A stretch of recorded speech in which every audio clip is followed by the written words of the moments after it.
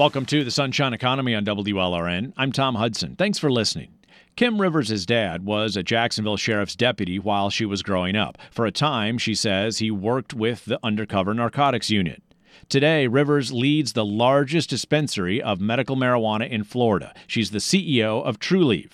It's a job she came to after working as a corporate lawyer. She told her police officer dad of her new career in marijuana over dinner one night. My dad looked at me and he said, he's like, and he calls me Kimmy. So he said, Kimmy, I'm just going to say, go get it, girl, because I know you well enough that it doesn't matter what I say, you're going to do it anyway. Now, the company she runs now owns and runs more than 24 shops dispensing medical marijuana, including 8 here in South Florida. There's also one in California. It has a medical marijuana operator in Massachusetts and just bought a dispensary in Connecticut. Trulieve was among the first and has been the most aggressive player in the fast-growing medical marijuana industry, especially here in Florida. It was the first to open a dispensary in the summer of 2016. That was in Tallahassee, and it was before Florida voters would okay a constitutional amendment expanding the use of medical marijuana.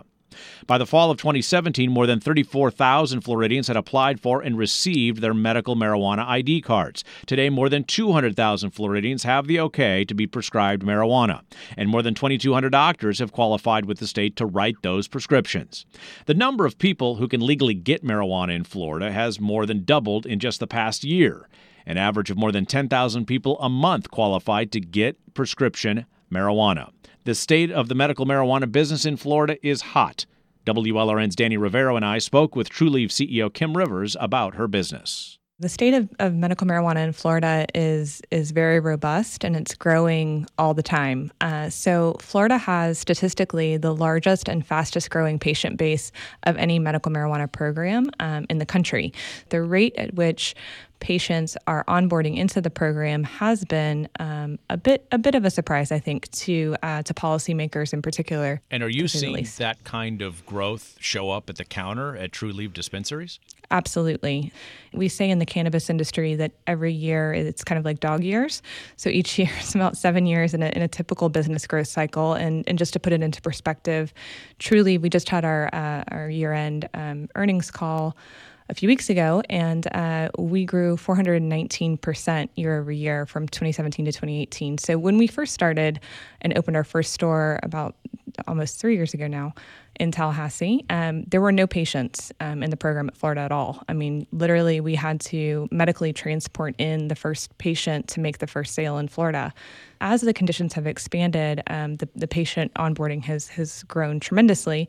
And as, of course, Florida's first and then largest medical marijuana company, we have certainly paced to keep up with that growth. And we certainly are seeing increased demand week over week at the counter as well.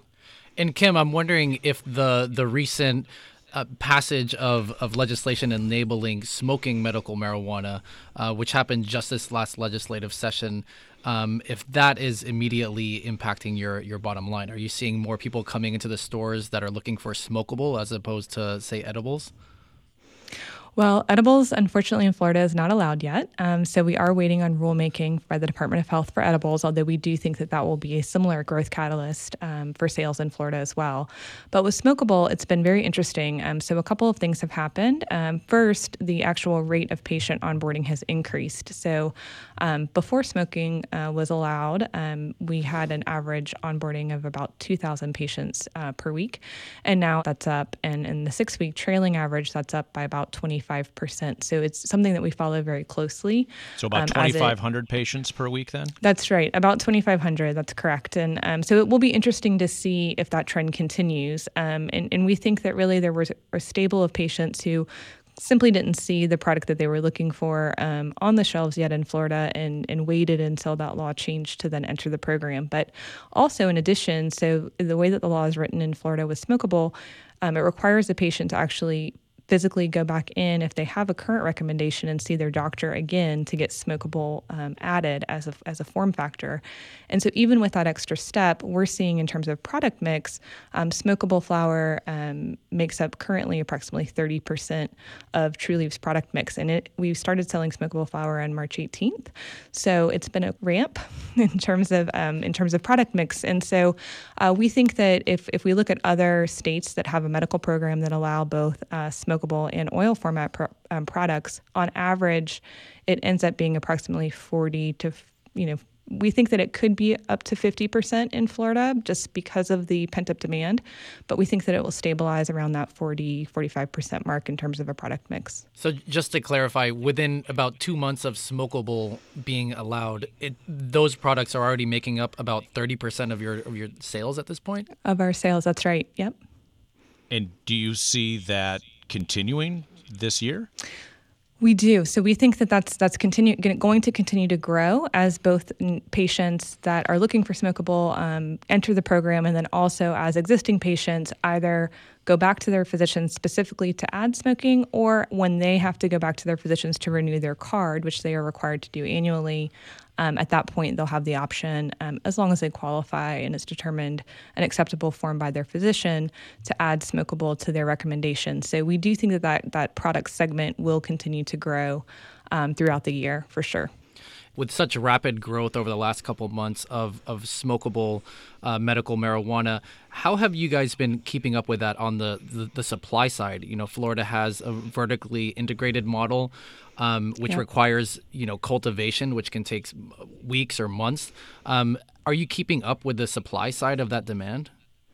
So we anticipated smokable coming. I think it was if you were following medical marijuana in Florida, it was no surprise that smokable was coming down the pipe. We went ahead and made the investment back in 2018 to build out additional cultivation square footage, about 126,000 square feet, in preparation for flower sales. And but it is a continual supply chain management business. I think that's something that's maybe not focused on as much. I think that outwardly facing folks see the retail stores, but as you mentioned in Florida, it is a strict vertical model, which is very different than other states. And so everything that we sell in our stores or that we deliver, we do next day delivery across the state, is grown in our facility, and it's a requirement in Florida that be the case. And then also all 185 SKUs that we sell of different products come from that cultivation activities. And so it is very important that we are constantly, that's why these numbers are so important to us. We monitor growth rate to make sure that we're building out facilities at the correct pace to keep up with that increased demand. Has that growth forecast changed, the financial forecast that Trulieve is expecting in 2019? When you release those quarterly financial results back in April and you annualize those results, you were looking forward to revenue growing a little bit more than 100% this year compared to last year. Has that number changed with the smokable flower now making up 30% of your Florida sales? Well, I would say stay tuned. So we will be offering new projected guidance. We need to get through our first Q1 reviewed financials and earnings call, which will be at the end of this month, so the end of May. And then we basically signaled to the market that sometime in June we'll be releasing an updated forecast, because the last projection model that we released was back when we went public in September of 2018. And of course, a lot has changed between then and now. And like I said, the cannabis business moves very quickly. And so we do like to be very realistic with our numbers and making sure that we're putting good, solid data behind them. And so we did want to wait until we had a little bit more distance from when smoking came on board, and then also to see the rate of patient adoption, and so in the product mix. So those two things, we think by June we'll have enough data points to be able to adequately and accurately forecast or reforecast our numbers for both 2019, 2020, and then we'll put out some 2021 numbers as well. In 2018, you mentioned that revenues grew by over 400%. Your original forecast for 2019 was for revenue growth to increase by 108%. Substantial number, no doubt about it, Kim, but a pretty substantial slowdown at least on the projected numbers, but it sounds like you're pretty confident that's going to change considerably when you update investors in June. Like I said, to be determined. I think that when you come into a market, and you have to remember where we were in the beginning of 2018, right? So again, there were not as many either physicians or patients, quite frankly, in the Florida program.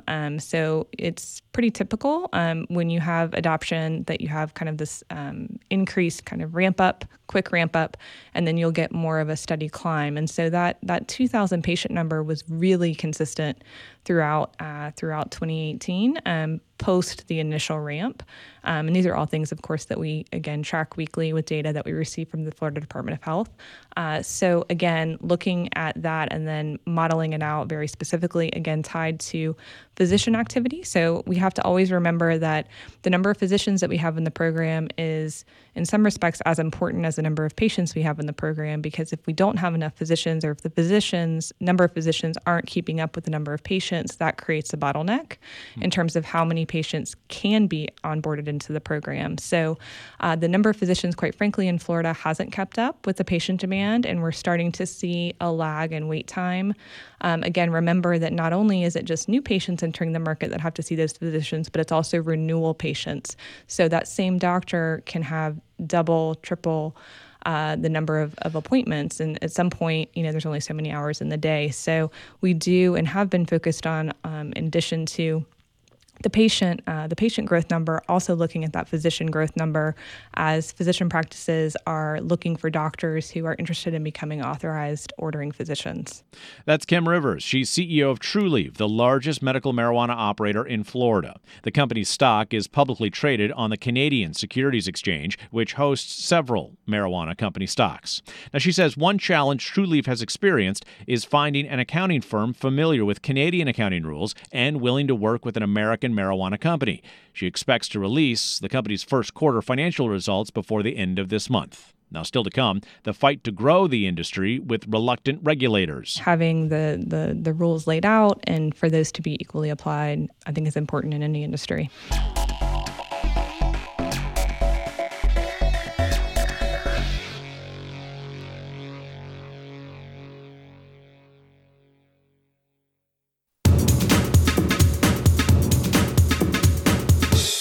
Welcome back to the Sunshine Economy on WLRN. I'm Tom Hudson. Today we're talking about the medical marijuana business. Trulieve was the first company to open a medical marijuana dispensary in Florida. That was in 2016 in Tallahassee, when the only legal medical marijuana was low THC cannabis oil for limited treatments. Today, thanks to a voter-approved constitutional amendment and court fights, legal medical marijuana can be prescribed for a wider range of ailments, and it can be smoked. Trulieve has expanded to 27 stores, including 8 here in South Florida. It could have up to 49 stores by 2020. That's more than the state-mandated limit. It's because of a proposed settlement with the state after a court fight, a settlement Trulieve's competitors now would like to take advantage of to open up more stores than allowed under current state law. WLRN's Danny Rivero and I spoke with Trulieve CEO Kim Rivers about the company's dispensaries and its competition. 49 dispensaries currently is the maximum number that we would be allowed to open. Keep in mind that for every 100,000 patients that enters the program, each company is granted another 5 store openings. So we do expect that we will cross that 300,000 patient number sometime in this year, 2019, maybe late Q3, early Q4. So that number will increase then by an additional 5. Kim, 2 of your competitors, Surterra and Cureleaf, are asking the state for the same kind of treatment that you guys got after fighting and winning with the state for these administrative kind of issues that will allow you to open 49 storefronts statewide. Do you support those efforts? I mean, that would be kind of natural competition if they were also able to increase their numbers. Is that right? Sure. So great question. So when the law first came out back in 2015, we were awarded a license. There was not a cap on dispensaries. So it was an unlimited cultivation, processing, and dispensaries statewide. So Trulieve followed what we believed was the mandate from the legislature at the time to begin opening stores and providing patients access to medical cannabis. Then, if you fast forward to after after the amendment passed, loop around to that spring session, the legislature put a cap on the number of stores. And it's a temporary cap, which is another important point. So it was basically put into law that each company could have 25 store locations, and that with every 100,000 patients, as I mentioned, 5 additional locations are granted automatically. When that cap was put into place, interestingly, the legislature put a severability clause right underneath the cap, because we were arguing the entire time that that was simply unconstitutional. And we had 2 arguments. One, you're changing the rules of the game under which we applied for our license. Number 2, this is unconstitutional because it's an arbitrary limitation on patient access, which was an important cornerstone of Amendment 2. So immediately after legislative session, we filed a lawsuit against the state, making those 2 arguments. We actually had, at that point in time, 7 locations actually open and had been servicing patients, and we had 26 locations. We had submitted specific amendments, location amendments, to the Department of Health. The judge basically made a determination that based on the fact that we had 7 stores actually open, plus out of those 26, another 7 of those stores would be considered vested, meaning that we had relied on and had expended a certain amount of funds and made a certain amount of effort towards opening those locations, that those 14 locations would be considered basically locations that should not be counted against the cap. In the alternative, the trial court ruled that, in addition, the cap construct in general was unconstitutional. So at that point, we basically had we had a victory, right? And then it was a question of appeal, whether or not the state was going to appeal. Right. So at that point, the state came to us, the governor's office, and said, look, we think it's in everybody's best interest to go ahead and resolve this. We agree with the 14 under the vesting argument as outlined by the lower court judge. And the reason why, quite frankly, Trulieve decided to take the settlement is because the cap in its entirety is scheduled to sunset in 2020. Yeah, April of 2020 is when the cap is eliminated in Florida, and you can open up as many dispensaries as the market allows, as your investors reward you with. But the 2 competitors, Surterra and Cureleaf, are essentially arguing that Trulieve successfully had 14 locations grandfathered in prior to the cap. And they're arguing that kind of grandfathering should be applicable for Surterra and Cureleaf. Do you support that argument? Yeah, I think that as long as they can show that they had a certain number of stores open and that they had expended a certain amount of resources towards a specific number of stores, and I think as long as the same standard is applied and the same analysis is provided, then I think that sure. Now, to be clear, what I don't think is fair would be if a different standard was applied. It's important to note that Trulieve has a settlement here. This was not a judicial decision on the 14 stores plus maximum of 35 equaling up to 49 by April of 2020. That this is a settlement with the state that's still subject to court approval, but this wasn't a judge saying, here's how the rules of the road are for these other stores. Right. And so your argument is for those other stores to go through the process, they need to play by the same rules that you agreed with the state on.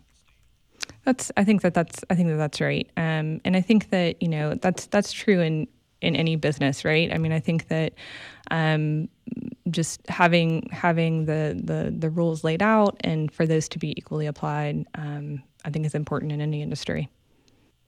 Right now, the state has 14 medical marijuana licensed growers, and it's about to add 8 more to that number. How do you expect that would impact your bottom line or just your overall market share? We, and I say often, it's never a good business philosophy to think that a business only survives in the absence of competition. We actually, and I actually have welcomed competition. I think it's healthy for the industry. I think that Florida is a very large market, and it's growing faster than any other market in the country. And there's room for a number of good players. I think what's most important is that they are, in fact, good players and that they are moving forward. I think one of the challenges in Florida has been that a number of companies, quite frankly, have sat on licenses. They haven't moved forward with production, and it's caused some angst, certainly both at the policymaking level as well as at the patient level. Patients in Florida, I believe, deserve choice. I believe that they deserve access, and I welcome and hope that the companies that are coming online are prepared to provide that level of service to the patients of Florida. Does Trulieve support having a cap on the number of medical marijuana cultivation licenses in Florida? We have never taken a position. We have never, nor would we lobby for or against. We think that that's quite frankly the policymaker's job. Who are your patients? So, and we do say that we don't have patients; we have Trulievers. So our Trulievers are very representative of the Florida demographic. So our average patient age is 50, approximately 50 years old. We are watching that very, very carefully because we're interested to see if demographics may shift as these new product segments are allowed in Florida, specifically smokable flower as well as edibles. About an even split between men and women. So, whereas in other markets, kind of interestingly enough, it does tend to trend a little bit more male. In Florida, it has been just about 50-50. How about geographic location? So in terms of geographic location, it does tend to matter where doctor activity is. So for a bit of time, Tallahassee and the Panhandle, as an example, had very few patients, and those were some of our lower performing stores. And I believe, quite simply, one of the driving factors was the fact that we didn't have very many at all recommending physicians. So, and they were very expensive. Whereas in an area like Tampa, in St. Pete, in Clearwater, very high level of physician activity. And so naturally, there was a higher number of patients that could access our product early on. We're continuing to, of course, see a lot of growth in South Florida. Again, that's the most populated area of the state, so not surprising. But the top performing stores have shifted a bit over time as, again, the program has matured and as more folks enter it. How so? Oh, well, just the Tallahassee store initially was one of our lower performing, and it now is mid to upper tier store, depending on the month, but has had a high growth rate month over month. Could you share with us what an average dispensary monthly gross looks like? So I've publicly and on earnings call said that our average store is approximately $6 million a year historically. So that would be on average. And how are people paying? So people are required to pay currently cash, or we actually have an app. We partner with a company called CanPay. And so patients can download the app and then pay electronically at the store. So they have two options, but I would say that the majority of our business is done in cash. I should mention we do have a banking relationship with a state chartered bank, and so we do have very regular cash pickups by Armored Car Service, very little cash on hand, and that's worked out great. And knock on wood, there have not been any security incidents at any of our locations. It's worked out great, but I imagine lugging large amounts of cash from here to there is an additional security concern and just aspect of the business that ideally you wouldn't have to deal with. Is that right? Yeah. So, I mean, again, we have a contractual relationship where it's an armored car service that comes to our store. So we're not actually physically transporting cash, thankfully. But sure, I mean, I think for a lot of reasons, being able to transition to, the utilization of cards would be preferred. And I mean, I guess the question is, at what point do some of the larger institutions become comfortable with the industry in their compliance departments approve their participation. Speaking with Kim Rivers, CEO of medical marijuana company Trulieve. Now, still to come, how the company meets the challenge of raising money and banking its marijuana business. We can't get a traditional loan, which is one of the reasons that you see, I believe, so many cannabis companies in the U.S. Listing on the Canadian exchange.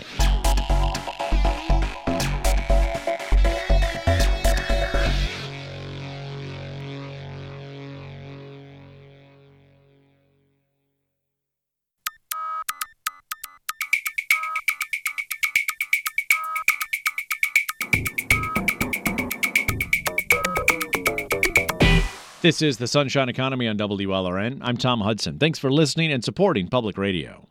The last time the federal government gave any guidance to the financial industry over how to deal with the money from marijuana businesses in states where it's legal was back in 2014. At the time, 20 states in Washington, D.C. had legalized some form of marijuana.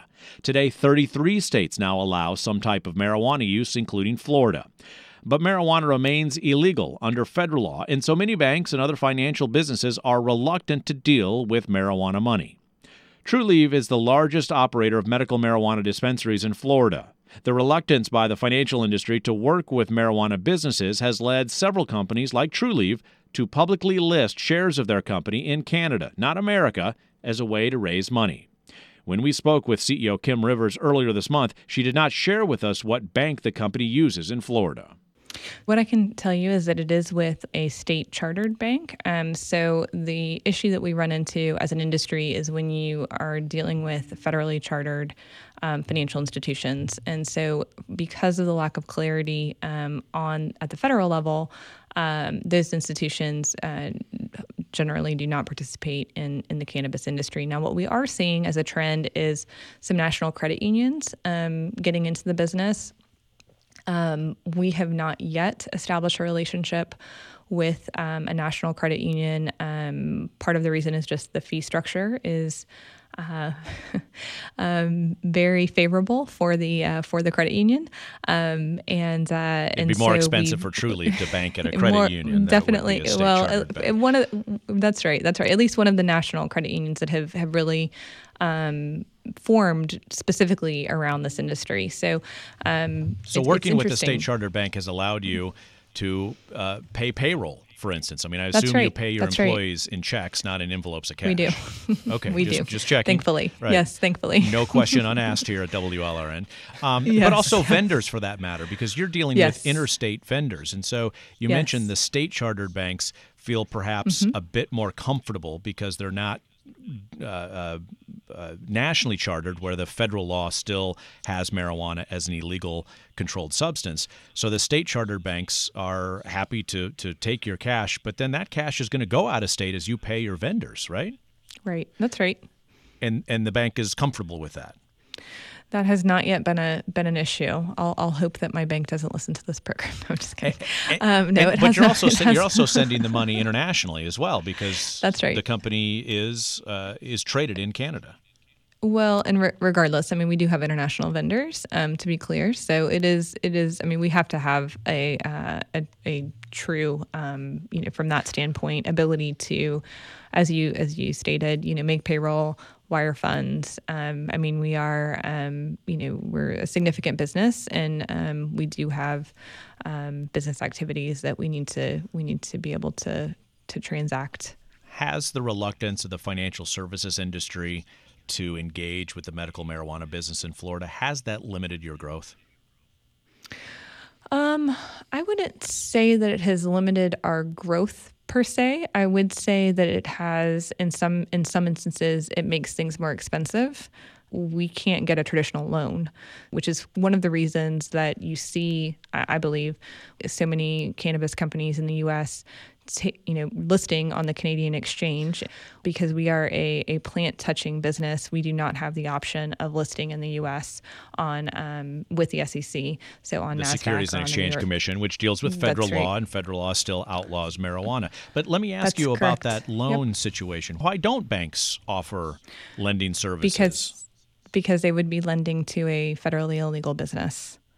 But if they're state-chartered banks, they're willing to take your money. So that's right. And so the state-chartered bank, but you have to understand their legal lending capacity as a state-chartered bank is traditionally lower than a federally regulated national bank. And so we could get, to be clear, a loan, but it wouldn't necessarily be significant relative to our capital needs. So we are limited in the type of financial products that we're able to take advantage of in our business. And again, this is true of companies across the country. You've relied on borrowed money from related parties, from directors of the company, from shareholders.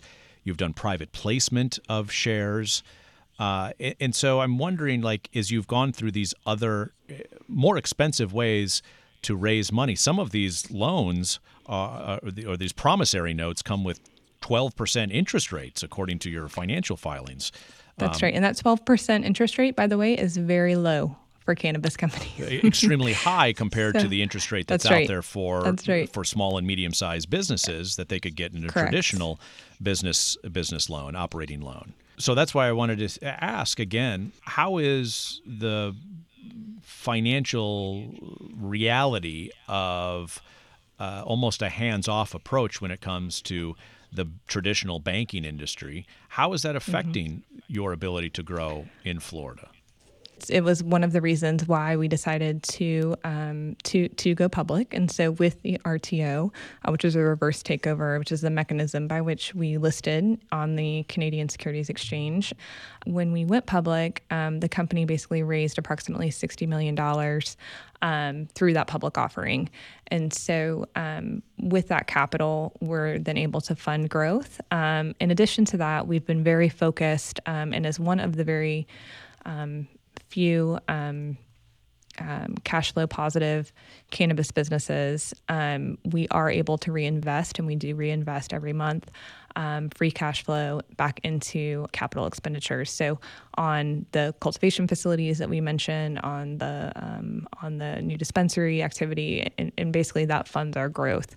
That being said, would we love to have access to traditional financing at competitive rates? Of course, because when you look at cost of capital, and you look at where we are and the strength of our financial statements, quite frankly, and the strength of our balance sheet, if we were in any other business aside from cannabis, we would have the ability to have, I believe, a much more efficient utilization of capital if we were able to avail ourselves to traditional financing. The company has filed paperwork for the possible sale of up to $250 million Canadian dollars worth of stock. What's going to be the trigger mechanism for you to take advantage of that? So you're referring to our shelf prospectus. Correct. And that's a very common, and there are a lot of cannabis companies out there that have a shelf prospectus. And so we look at the shelf prospectus, and the reason we filed it is just to have it as a tool in the toolbox.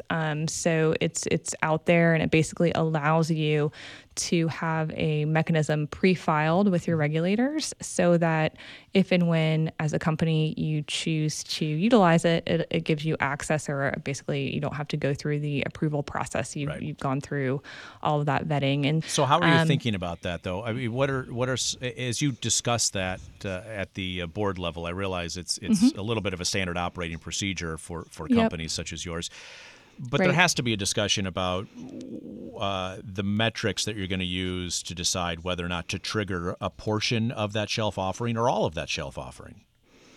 So again, as a public company, board discussions and particularly forward-looking statements are very, very regulated.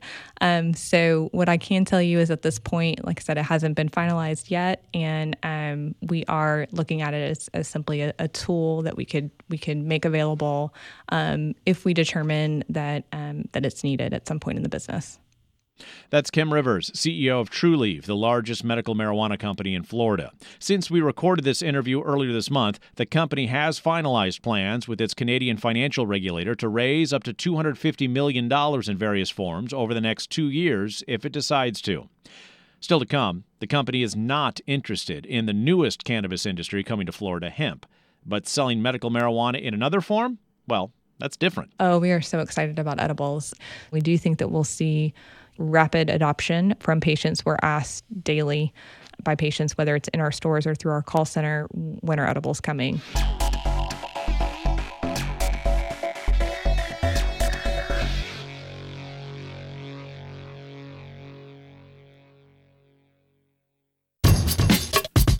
Welcome back to the Sunshine Economy on WLRN. I'm Tom Hudson. Thanks for listening. Today, it's our interview with the CEO of Trulieve. Florida's cannabis business is booming, and the future form of the industry is growing now in small plots of land, including one in South Dade County. Last year, the federal government made industrial hemp legal for the first time since 1937 and gave states the freedom to create hemp programs. A new state law takes effect July 1st, beginning the process of creating the state's framework for allowing hemp to be grown at an industrial scale. It's a business Trulieve CEO Kim Rivers says she is not interested in, but she is looking forward to new medical marijuana products getting regulatory okay in the months ahead. She spoke with me and WLRN's Danny Rivero. The medical marijuana program in the state of Florida is growing at a astounding rate, and we are laser focused in continuing to service our patients in that capacity. I think that the hemp program in Florida is fantastic. I think that it is definitely a win for the state of Florida, particularly our agricultural communities, and am looking forward to assisting in any way that we can in helping that program come to fruition. But with respect to Trulieve specifically getting involved, at least in the near term, I would say that that's not something that is on our mind. Are the margins not there for you? It's not. It is purely a situation where we have a core business and we are focused on that core business, and that is not in our core business. And in one of the filings from last month in Canada, Trulieve wrote that the company extracts 50,000 grams of active THC or CBD per week. How much of that is actually CBD? So, great question. It varies from week to week, but I can tell you that as a general rule in Florida, and when you look at the weekly reports and the weekly numbers that are put out by the Department of Health every Friday, there's a breakdown in the number of milligrams dispensed in THC and then in low THC or CBD. Now, remember that in Florida, the definition of low THC is less than 0.8% THC. So it is a true concentrated CBD product generally. But that breakdown is generally 96 or so percent on the THC side and 4% on the CBD side. So it is a bit lopsided. In that 96% number, it is important to note that any product that's above 0.8% THC automatically falls into that 96%. So in other words, you could still have products, like for example, we have a product that's a 16-to-1. It's 16 parts CBD, 1 part THC, but it does fall above that 0.8%. So it technically goes in that 96% category. So you also have ratioed products. So anything that might be like a 1 part THC, 1 part CBD, there's some 12-to-1 products, et cetera, would fall in that 96%. So it's not all, super high THC, but it does technically, it would not meet the definition of low THC as set forth by the Florida legislature. What's the edible opportunity in Florida for Trulieve? Oh, we are so excited about edibles. We have an entire kitchen that has been built out in our big manufacturing facility, which is located in Midway, Florida. And we are anxiously awaiting final rules by the Department of Health. So edibles is interesting in Florida in that it requires regulations by two different agencies, the Department of Agriculture, which traditionally regulates food products in Florida, as well as the Department of Health, of course, which regulates medical marijuana. And so both agencies are required to pass rules. So the Department of Agriculture has passed their rules, and we are prepped for our food safety inspection, which they are telling us they will be able to do within a certain period of time of the Department of Health passing their rules. We have our GMP inspection, food safety inspection lined up. That's good manufacturing practices. Awaiting them. That's GMP, right, good manufacturing practices. That's right. So our entire production facility is GMP certified, and so our kitchen, of course, will be as well. Our allergen program is set up. Our HACCP plans are set up. So we're very excited. We've also partnered with a number of companies in other markets. So we worked out licensing arrangements with them to bring to manufacture their products in Florida and to distribute those to our patients through our dispensary. So we're those very wouldn't excited. Be imported from California or Colorado. That's correct. To be clear, yes. The recipes would. That's right. But the raw materials are here. How much do you have invested in this edible opportunity, which still has not been able to come to market yet? Ooh, that's a great question. I don't know that I have that broken down. The kitchen was a part of our, and the build out of the kitchen was part of our 55,000 square feet manufacturing facility that was part of our use of proceeds with the going public proceeds. So out of that $60 million, a portion of that was used on our Midway facility. So it was fully funded through those through that activity. And then we have the head of our edibles program who's been on board for about 6 months. But aside from that, we are trying to keep it lean while we wait for the final rules. What could be the lag time between the green light from the state and an edible product showing up on store shelves and Trulieve dispensaries? So in true Trulieve fashion, we are sitting on go. So I think it will be a very quick turnaround. Of course, after rules are passed, the requirement in the state of Florida is that we have to have a specific product approved by the Department of Health.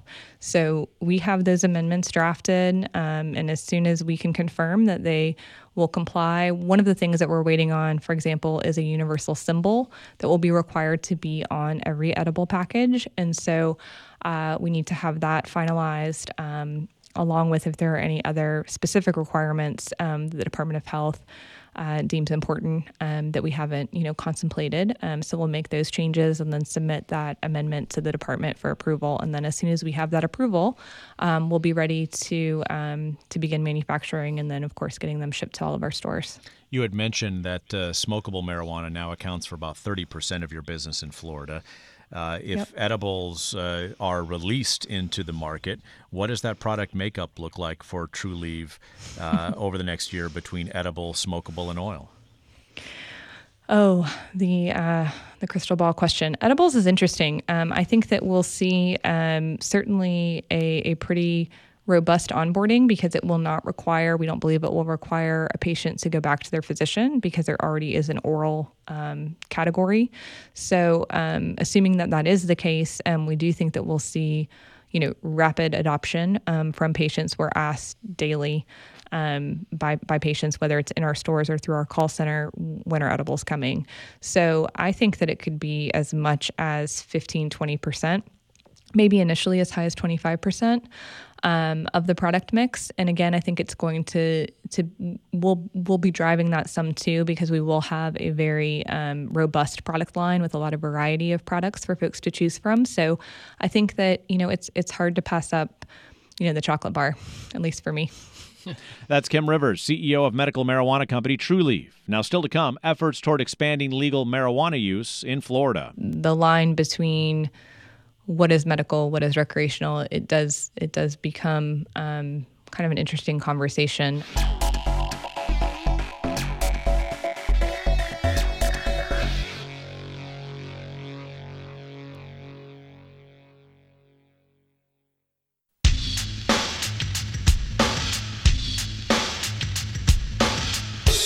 We're back on the Sunshine Economy. I'm Tom Hudson. If it weren't for a citizen-driven constitutional amendment, marijuana may still be illegal in all forms and for all uses in Florida.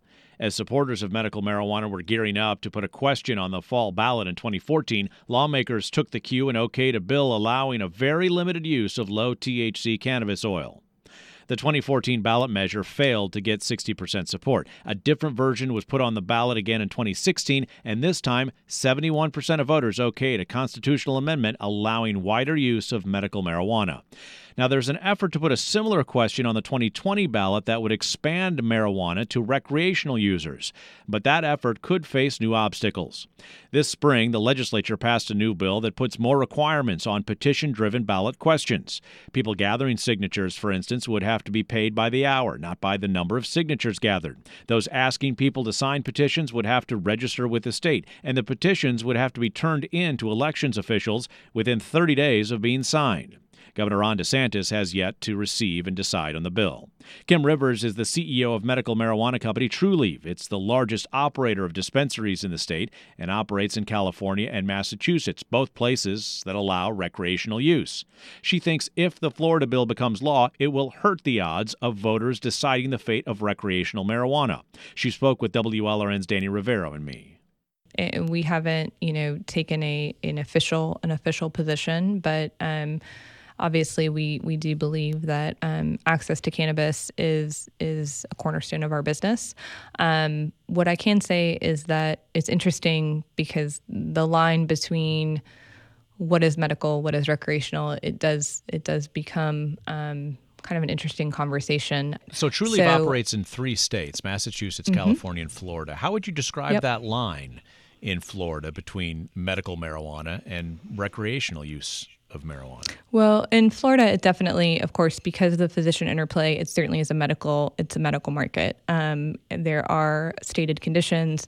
There's documentation that has to be provided to the state by the physician. Very, very different, of course, in California, where, as you mentioned, there is a recreational market. One thing that's interesting here in Florida is that because it is a medical market, product is not taxed in Florida, because in Florida we don't tax our medicine, whereas in certainly on the recreational side, that would be, I would anticipate that the state would pass a pretty robust, probably taxing structure. So that's a whole separate policy conversation. But certainly in California, both recreational and medical marijuana is allowed. Also in Massachusetts, both medical and then recently passed recreational cannabis is allowed also in Massachusetts. So we'll see. Florida, I think, tends to trend more on the conservative side, and so I think that we probably have a bit of time before that conversation surfaces. I'm wondering if your medical sales were immediately impacted when California went to recreational, or just, over the last couple days and weeks, it's slowly rolling out in Massachusetts. Have you seen an immediate impact on your medical line once these things go recreational? So California, we are 80% closed on that business. And it's been operating at a pretty steady state. So I would say that there hasn't been a huge swing. I mean, that's been both medical and recreational for a little while. Massachusetts, we are finishing out the build out of our cultivation facility in 2019. So we'll start to see revenue in Massachusetts in 2020.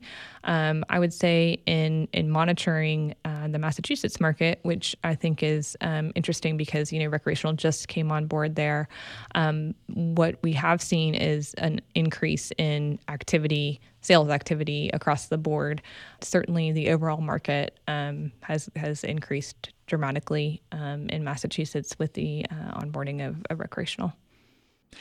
That's Trulieve CEO Kim Rivers. Now, if you missed any of this program or last week's program on the business of cannabis, you can search the term Sunshine Economy on iTunes and find a podcast. Pilar Uribe is our technical director. Katie Lepre is our engagement producer. Polly Landis is our booking producer. I'm Tom Hudson.